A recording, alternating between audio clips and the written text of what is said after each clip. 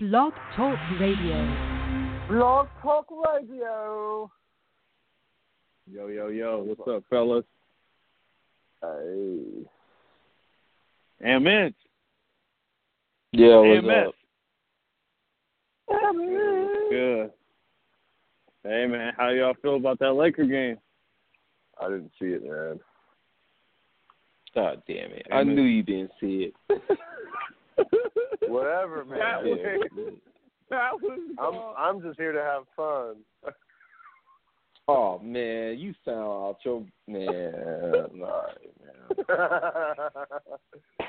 man. Dude, apparently it seemed like a good game. Man, okay, I'm about to just get into this shit, dude. Okay, before this game, I wanted Lonzo. I expected 15 and 10 from Lonzo. Like, on different, sports groups, I was like, 15 and 10. I need 15 from 10 from Lonzo because Curry's going to be his primary defender. And I knew if Curry was going to be his primary defender, Lonzo should be able to get to the basket at will and score and distribute. And that's when he's the most effective, when he's getting in the paint, obviously when he gets other players involved. But Steph Curry shouldn't be able to guard him. So Lonzo went 15 and 10. He had a great game. And then he deferred to Ingram. And I really liked what I've seen from Ingram tonight. Like, he took over that game, as much as he could. I mean, for a 21-year-old player, I'm liking what I'm seeing. Earlier in the year, I apologize, Ingram, again. There's no way I'm trading you. Keep it up.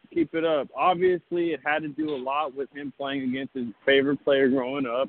Obviously, you're going to get out of bed for that game and that matchup, but I liked what I saw. From him.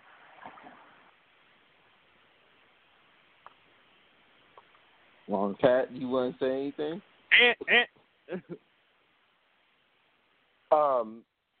I didn't see the game, but I mean, I saw the stats, and like Lonzo did, what he was supposed to do, and a little bit more tonight. I mean, a pretty impressive game from several players. I think even Randall had a pretty decent game stat-wise. I didn't see the game. I mean, situation. I'm not sure kind of what happened and stuff. I mean, going to overtime against the Warriors at home, with Durant and Steph and Clay and Draymond, right? Yeah, the whole gang was there, and take them to overtime like that is pretty remarkable.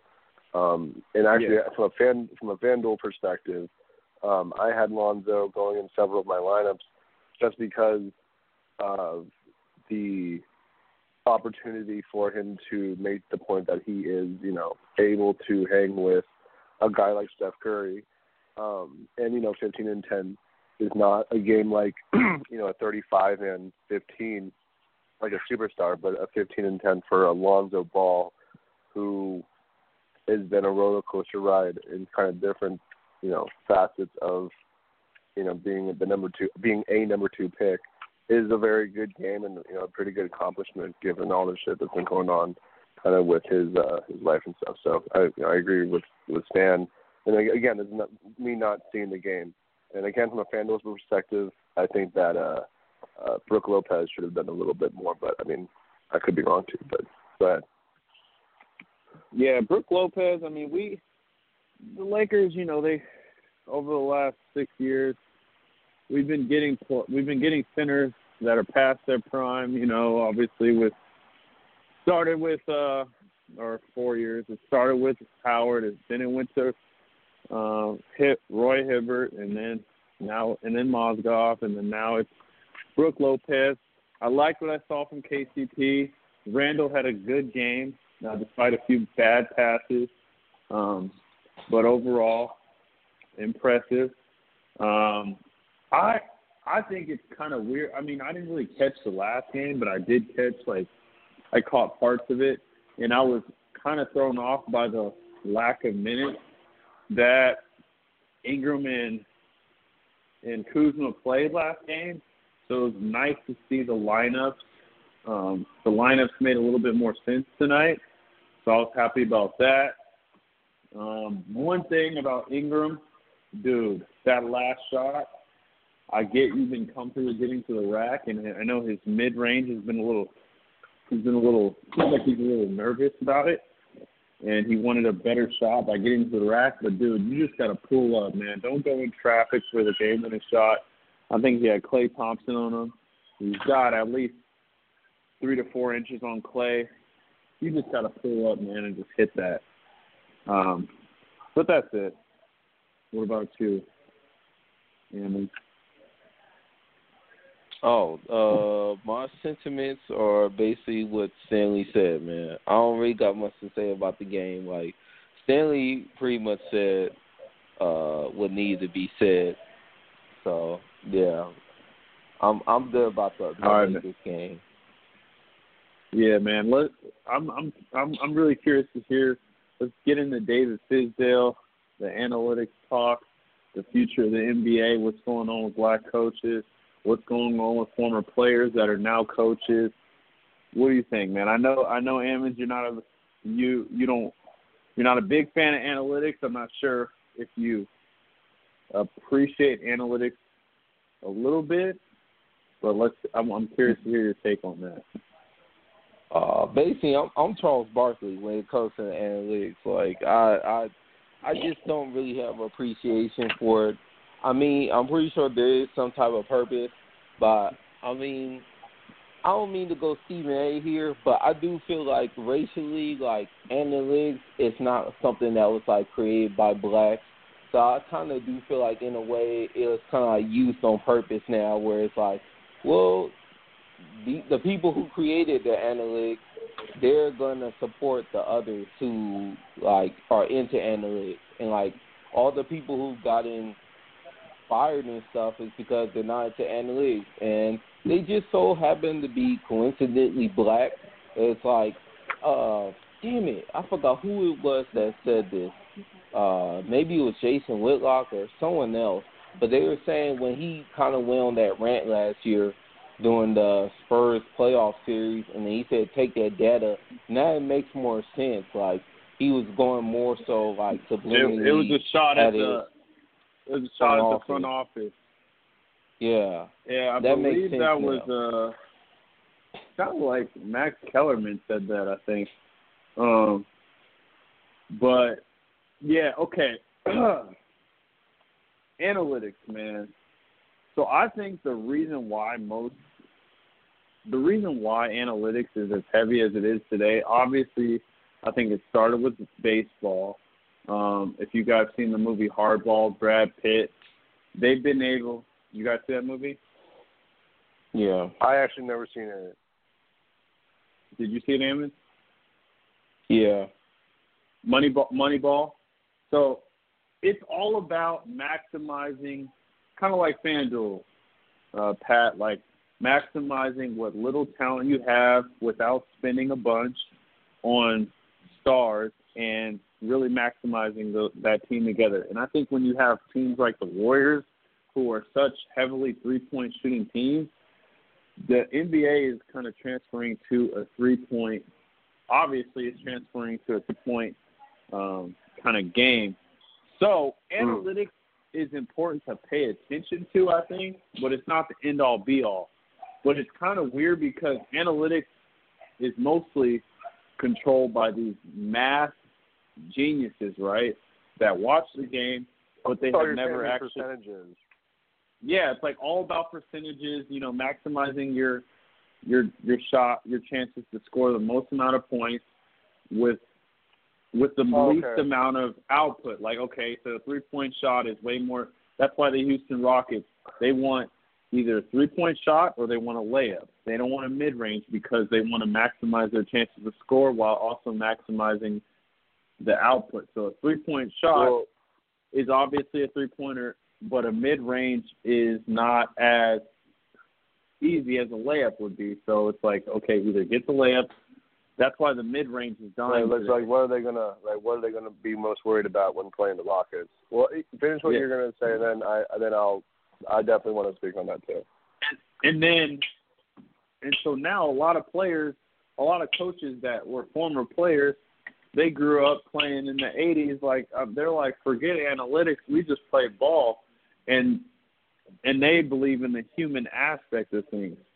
Whereas these brainiacs that go to these, these schools, they become GMs, and then now that they're in power, they're only going to hire people with like-minded. They're only going to hire like-minded people, and obviously, black coaches that have played in the NBA aren't really relating to that new kind of style of basketball. So, analytics is definitely drawing kind of a line in the sand. But I think what's important is to be able to pay attention to analytics, but also, not go all about the numbers. It's finding that fine line because obviously the Warriors use analytics, the Rockets use analytics, and they've been successful. I mean, the Rockets, obviously, in the regular season, they haven't won championships, but I think the Warriors are kind of the blueprint of the direction the NBA is going.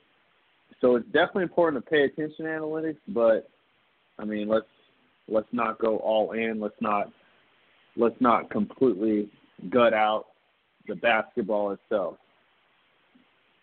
I think analytics. Oh, okay. So I think analytics from the FanDuel perspective and the Survivor perspective.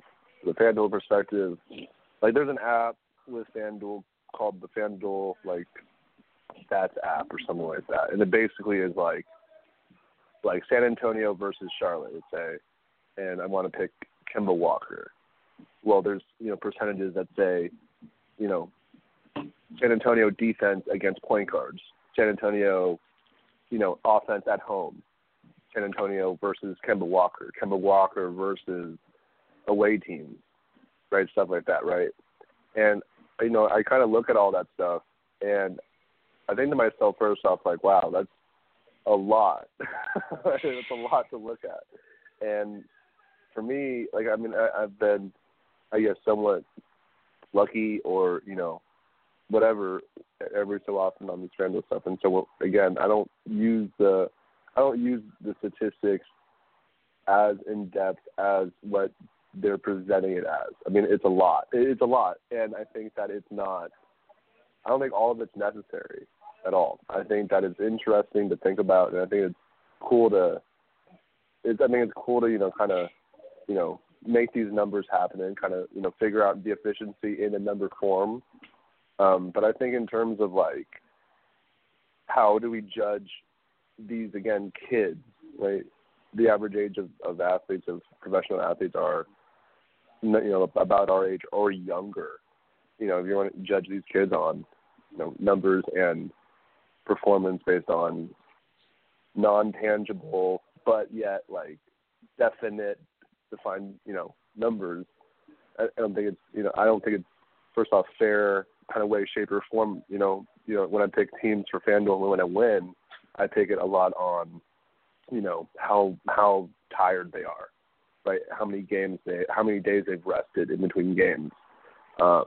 If there's an injury that's happened, or if there's, a situation in, their family and stuff like that. So, like in anything else too, like in my real estate stuff, you can do the facts and the figures all day, but the emotional side, plays even a stronger role, equal if not even stronger role in a lot of these things. And, analytics are cool, but I think the real reason for any of it in the first place is to find kind of the right formula and mixture of players, obviously.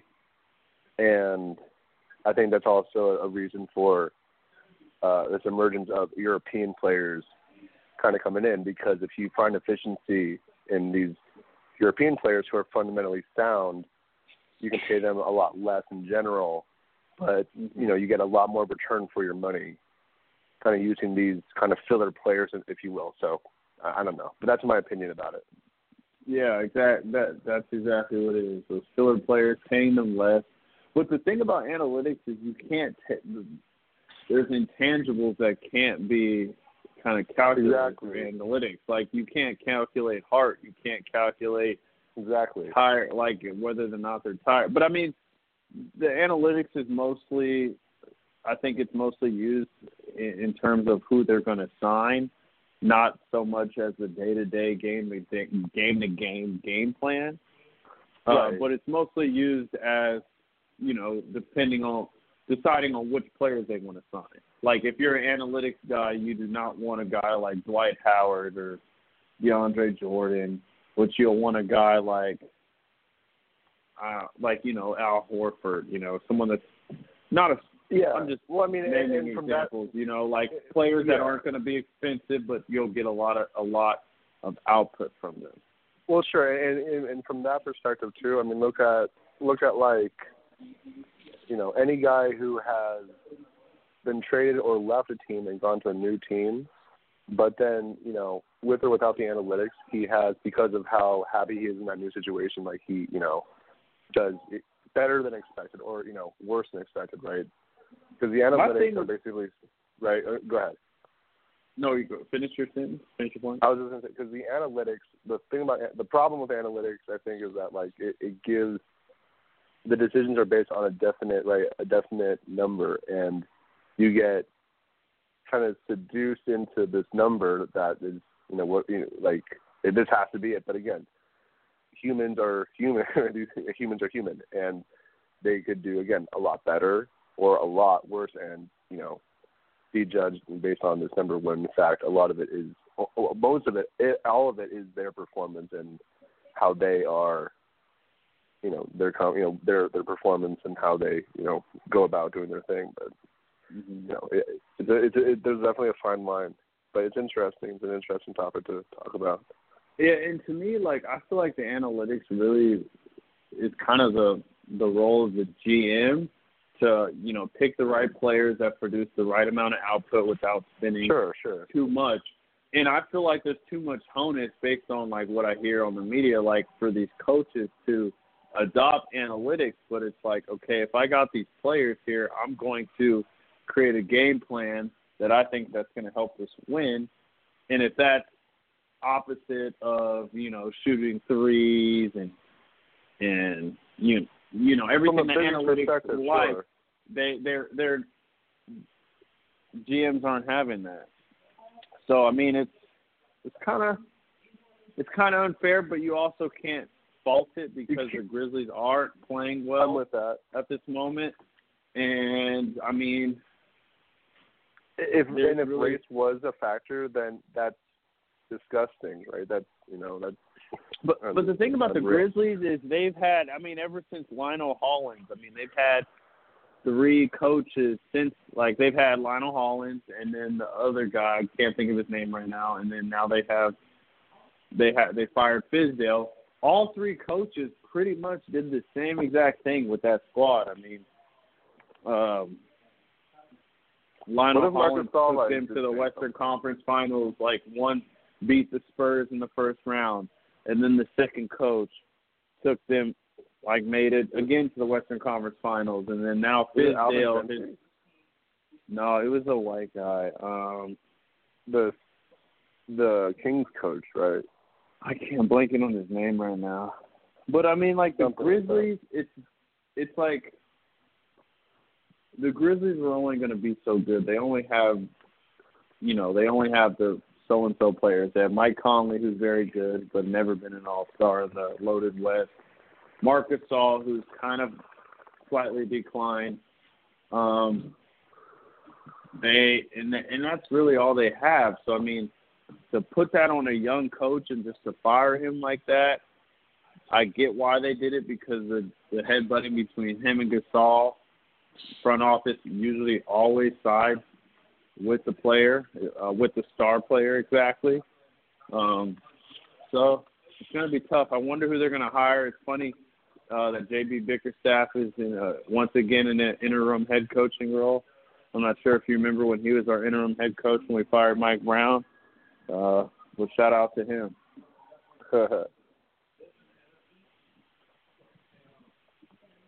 Before D'Antoni.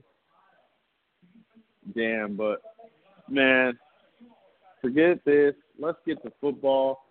I want to hear Amos go in on McAdoo. All right, man. It's time to go on my rant, man. I need everybody to stay quiet, man. Hold up, man. I need to go on my rant, man. First of all, I want to say screw the entire Giants front office. Screw the front office, the owners. I'm so irritated. I can't believe they did Eli Manning this way. And I get it that he's been terrible, but this year was not his fault. He's had injuries among wide receivers. The linemen are terrible. He's had no running game, and the defense gave up. And instead, they want to replace this man and bench him with Geno Smith. Are you serious? And this dude, Ben McAdoo, who was unqualified from the get-go. Let me tell you something. I don't want no one to say nothing because this is the truth. Ben McAdoo and Joe Philbin, who used to coach the Miami Dolphins, are both unqualified coaches who benefited off the Aaron Rodgers stimulus package. These two guys got head coaching jobs because they were at the Green Bay Packers, and Aaron Rodgers basically gave them those jobs, and they never deserved it. And this is shown. They're now 2 for 2. I should say 2 for 2, 0 for 2, that these coaches never deserved these jobs. And this should be a warning amongst the NFL that you have to really judge these assistant coaches when they're around all-time great quarterbacks, whether it's Brady or Rodgers or whoever comes in the future. I know Carson Wentz has Doug Peterson, so that's a whole different situation. But it's just so ridiculous that the Giants have come to this point. All these years when they could have drafted a great running back, they could have drafted higher to go get Fournette or Ezekiel Elliott the year before or whoever. I mean, probably they wouldn't be able to get Zeke. But my whole point is they could have been, got away from this situation. They should have been drafted a quarterback that they could have sat for years, a couple of years, and then brung him up next year. But now they just ruined the whole entire season. Well, they've been ruined the whole entire season. And it's just ridiculous. Ben McAdoo, I just can't believe this dude. This dude is really the head coach of the Giants. He's really taking these press conferences, and this dude does not look like anything of what a head coach should be. It's just blasphemous, and it's really sad that even Giants fans have to deal with this nonsense. I can't wait for him to be fired. I want Eli Manning to leave or get cut, wherever, take a buyout. I want him to go to Jacksonville. That should be the best place for him to go. I think he has 2 years left in him, and I think he could do something with Jacksonville because Tom Coughlin is there. And they got wide receivers. They need another tight end. They got running backs, and they got an awesome young defense. And, yeah, that's my rant on basically that. That is just ridiculous. It's really ridiculous that these assistant coaches get hired, and these guys really didn't deserve it. They are benefiting off the Aaron Rodgers stimulus package. These dudes have had food on their table because of a quarterback, an all-time quarterback, that basically masked and hid all their weaknesses as assistant coaches. It's just ridiculous, dude. It's really ridiculous. And I'm not going to go in on Nick Wright.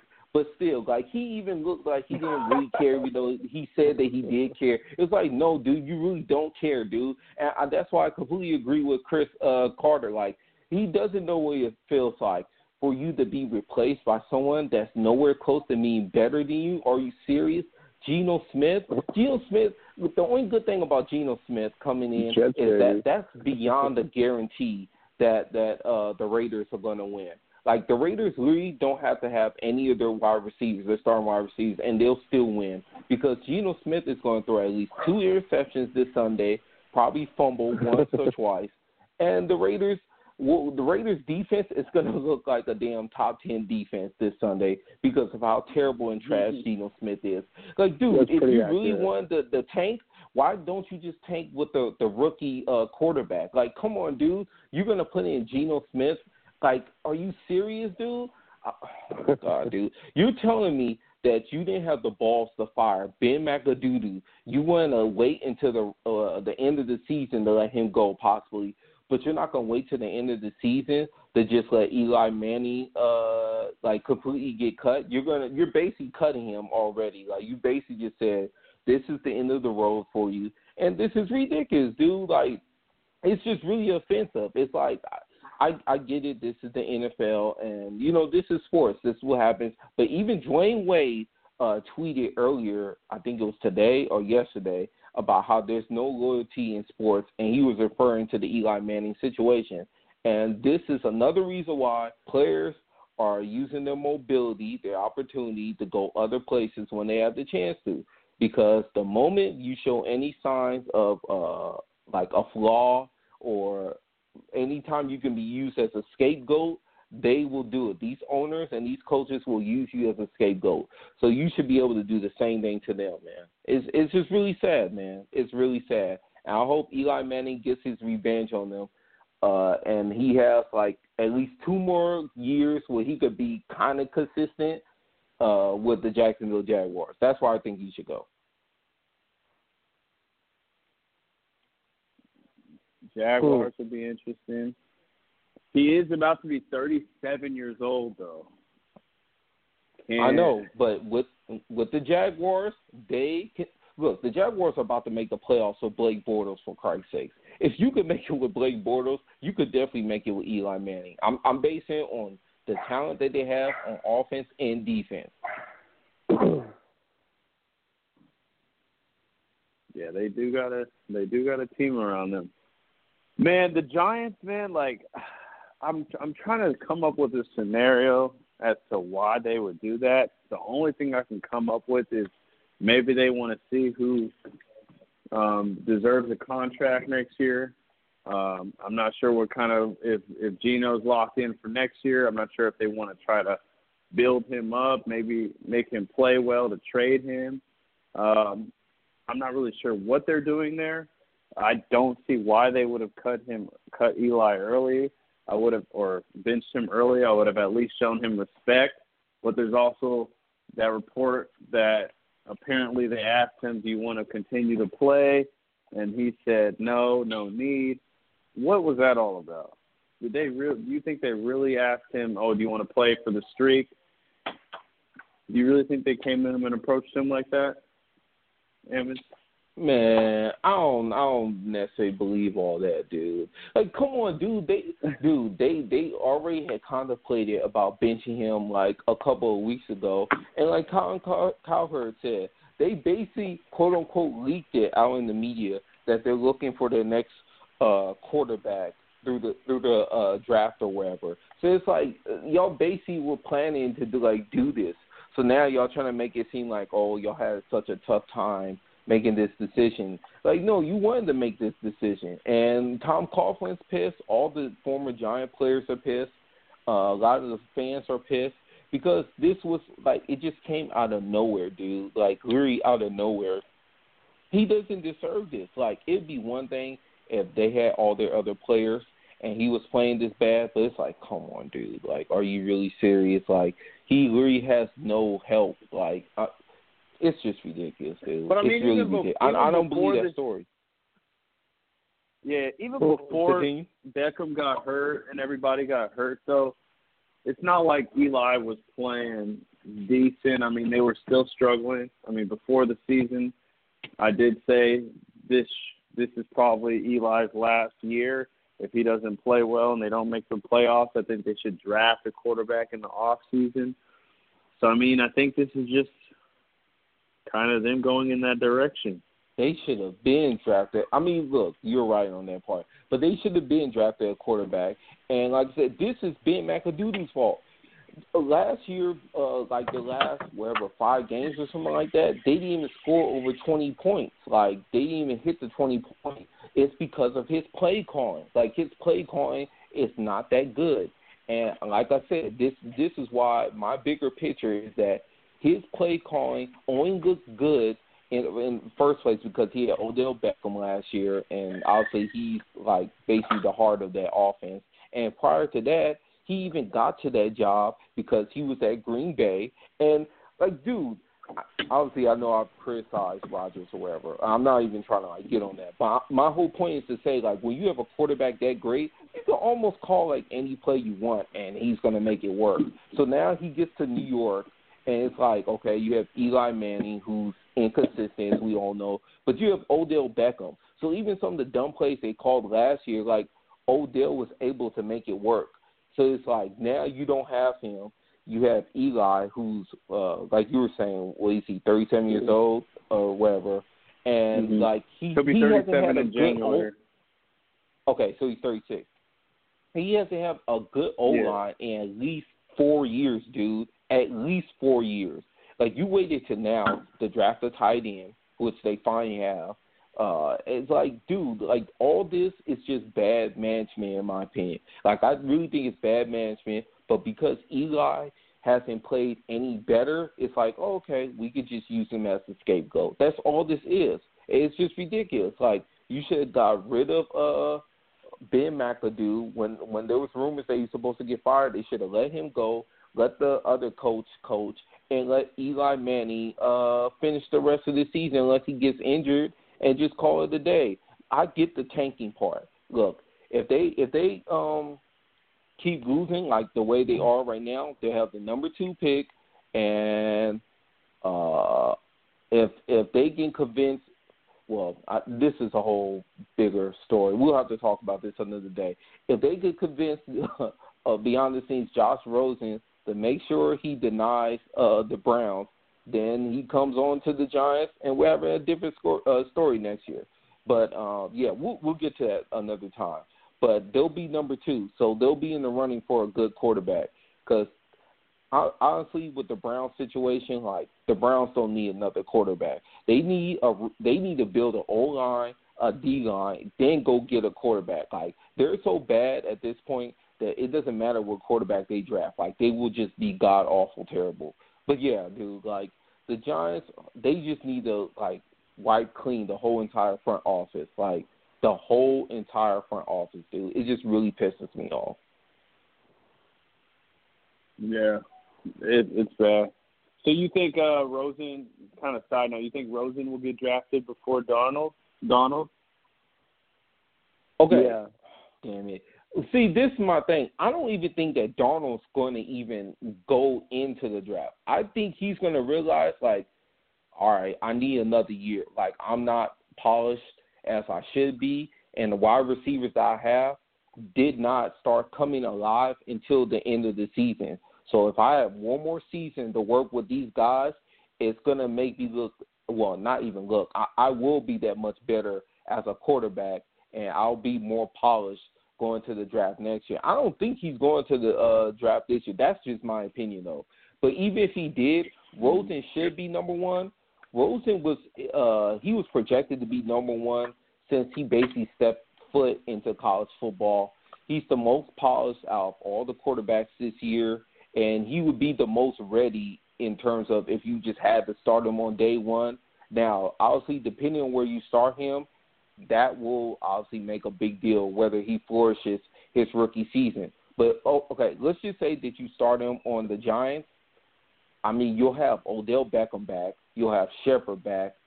You got Ingram. You need to get an O-line. That's where the issue lies.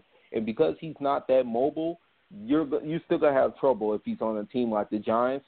But he would do better with them, obviously, than the goddamn Browns. So, yeah, like, Rosen should go number 1. For his sake, he should go to a team like the Giants. I forgot who's third. I think it's San Francisco, but they're basically going to be moving on with Jimmy Garoppolo, I think. So that probably won't come into play. But, yeah, Giants probably would be the best place in terms of, like, the worst teams in the NFL right now. That would probably be best for him because he'll have a lot of weapons to work with. I'm definitely rooting for Rosen to go to the Giants. I think that's the best case scenario for him, and that would be exciting with Odell and Shepard. Man, but that front office needs to get it together. Hopefully they fire McAdoo swiftly this offseason. He's got to go. And then bring on someone. I wonder who they would bring on though. Well, see, the problem is, I got to. Oh, continue. No, go ahead.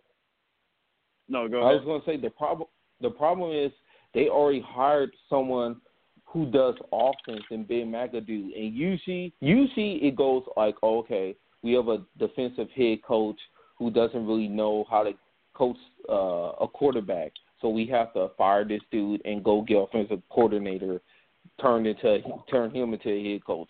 But in this situation, I don't know what you do because you already had this guy who's already who was an offensive coordinator. So I don't know if you just go for another one.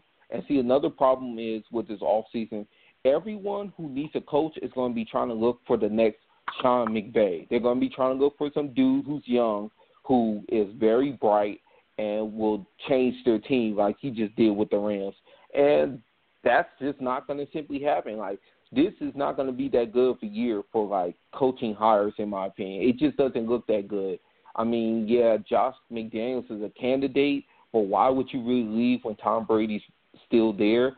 I mean, there's a really good chance that he could be the head coach of the Patriots once Tom Brady's done or Belichick is done. So, like, why would you leave that situation? So then you look at all these other I'm sorry. situations. You said who will be the next head coach of the Patriots? Josh McDaniels. Okay, yeah. Because he's going to be on the list for next head coaches around the NFL. But it's like there's no point of leaving when Brady has what, like, let's just say 3 years left or something like that. They'll most likely just keep him there and just make him the next head coach after that era is done. So it's just like I wouldn't leave if I was him. And trying to think of other coaches. Jim Harbaugh's not going to leave. From what I've heard, they're trying to write up some type of lifetime contract to keep him there at Michigan. That way, if he tries to leave, he would have to pay a lot of money, like via buyout, to leave or something like that. So yeah, I don't know where. Like, a lot of these college coaches are going to stay in college. So yeah, maybe John Gruden, that would be a possibility, but I wouldn't leave if I was him either. Like, you're getting paid all this money at ESPN, and you have to worry about, man, I'm gonna get fired in a year if I don't take this team to the second round of the playoffs or wherever. Like, yeah. So yeah, I think John Gruden. If I was John Gruden, I would just stick to whatever I'm doing, man. Monday Night Football is good with me. Like, you don't have to deal with the stress of traveling, like late-night game planning. I mean, obviously you got to plan for the games, and you got to know there's a lot of preparation that goes into Monday Night Football, but the stress of, me getting fired, me dealing with this, me answering to ownership, GMs. Like, if I was John Gruden, I would stay put unless a wonderful opportunity happened in the right place to win championships. Other than that, I think he'll stay put. I'm not even sure if he's come out publicly stating that he's willing to go back into coaching. Has he?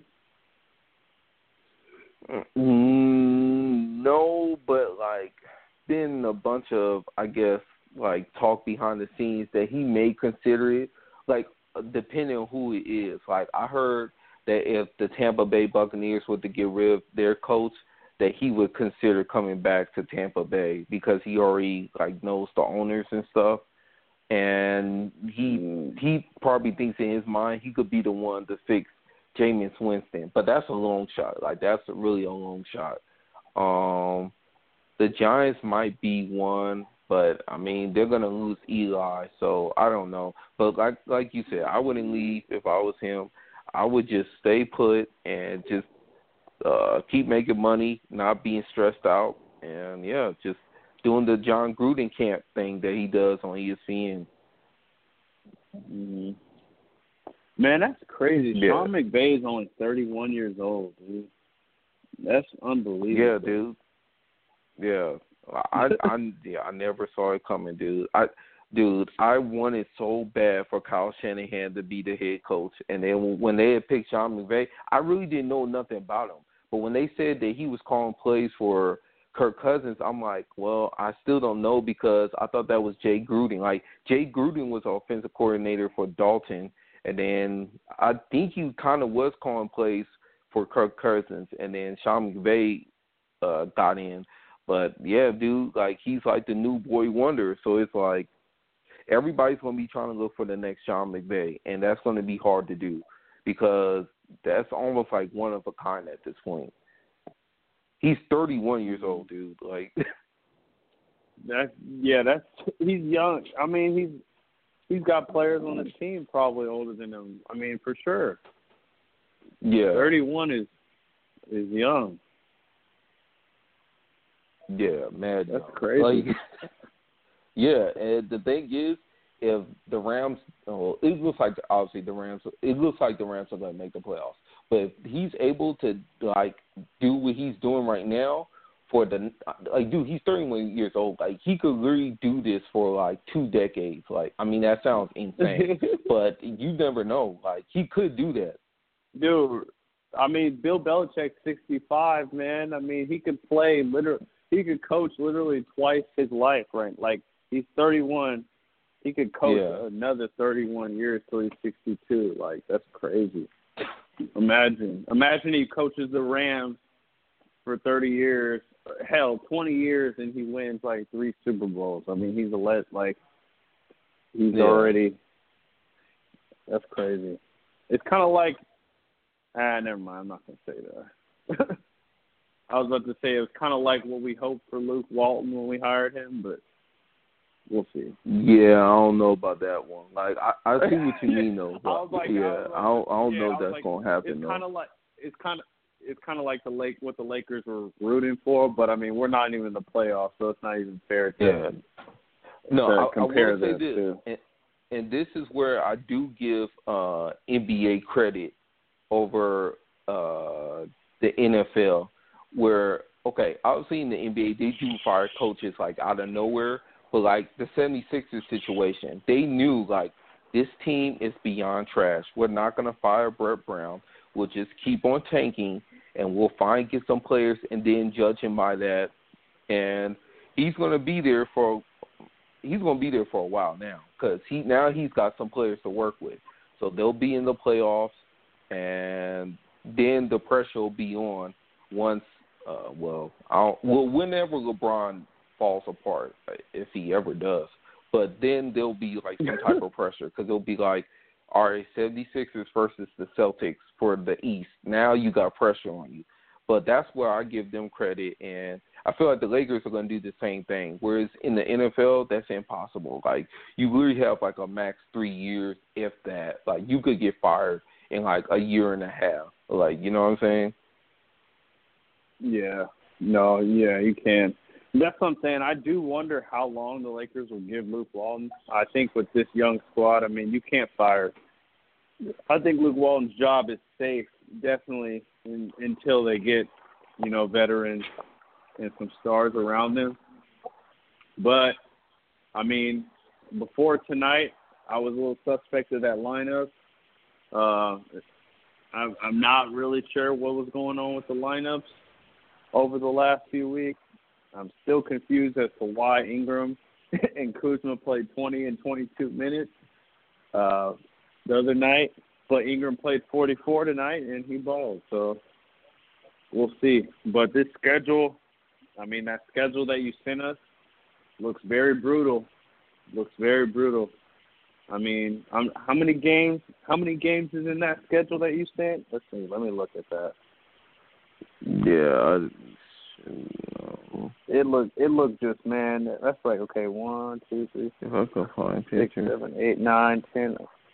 That was 12 games, man. And that 1, 2, 3, 4, 5, 6, 8, 9, 10, 11, 12, 13 games. 13.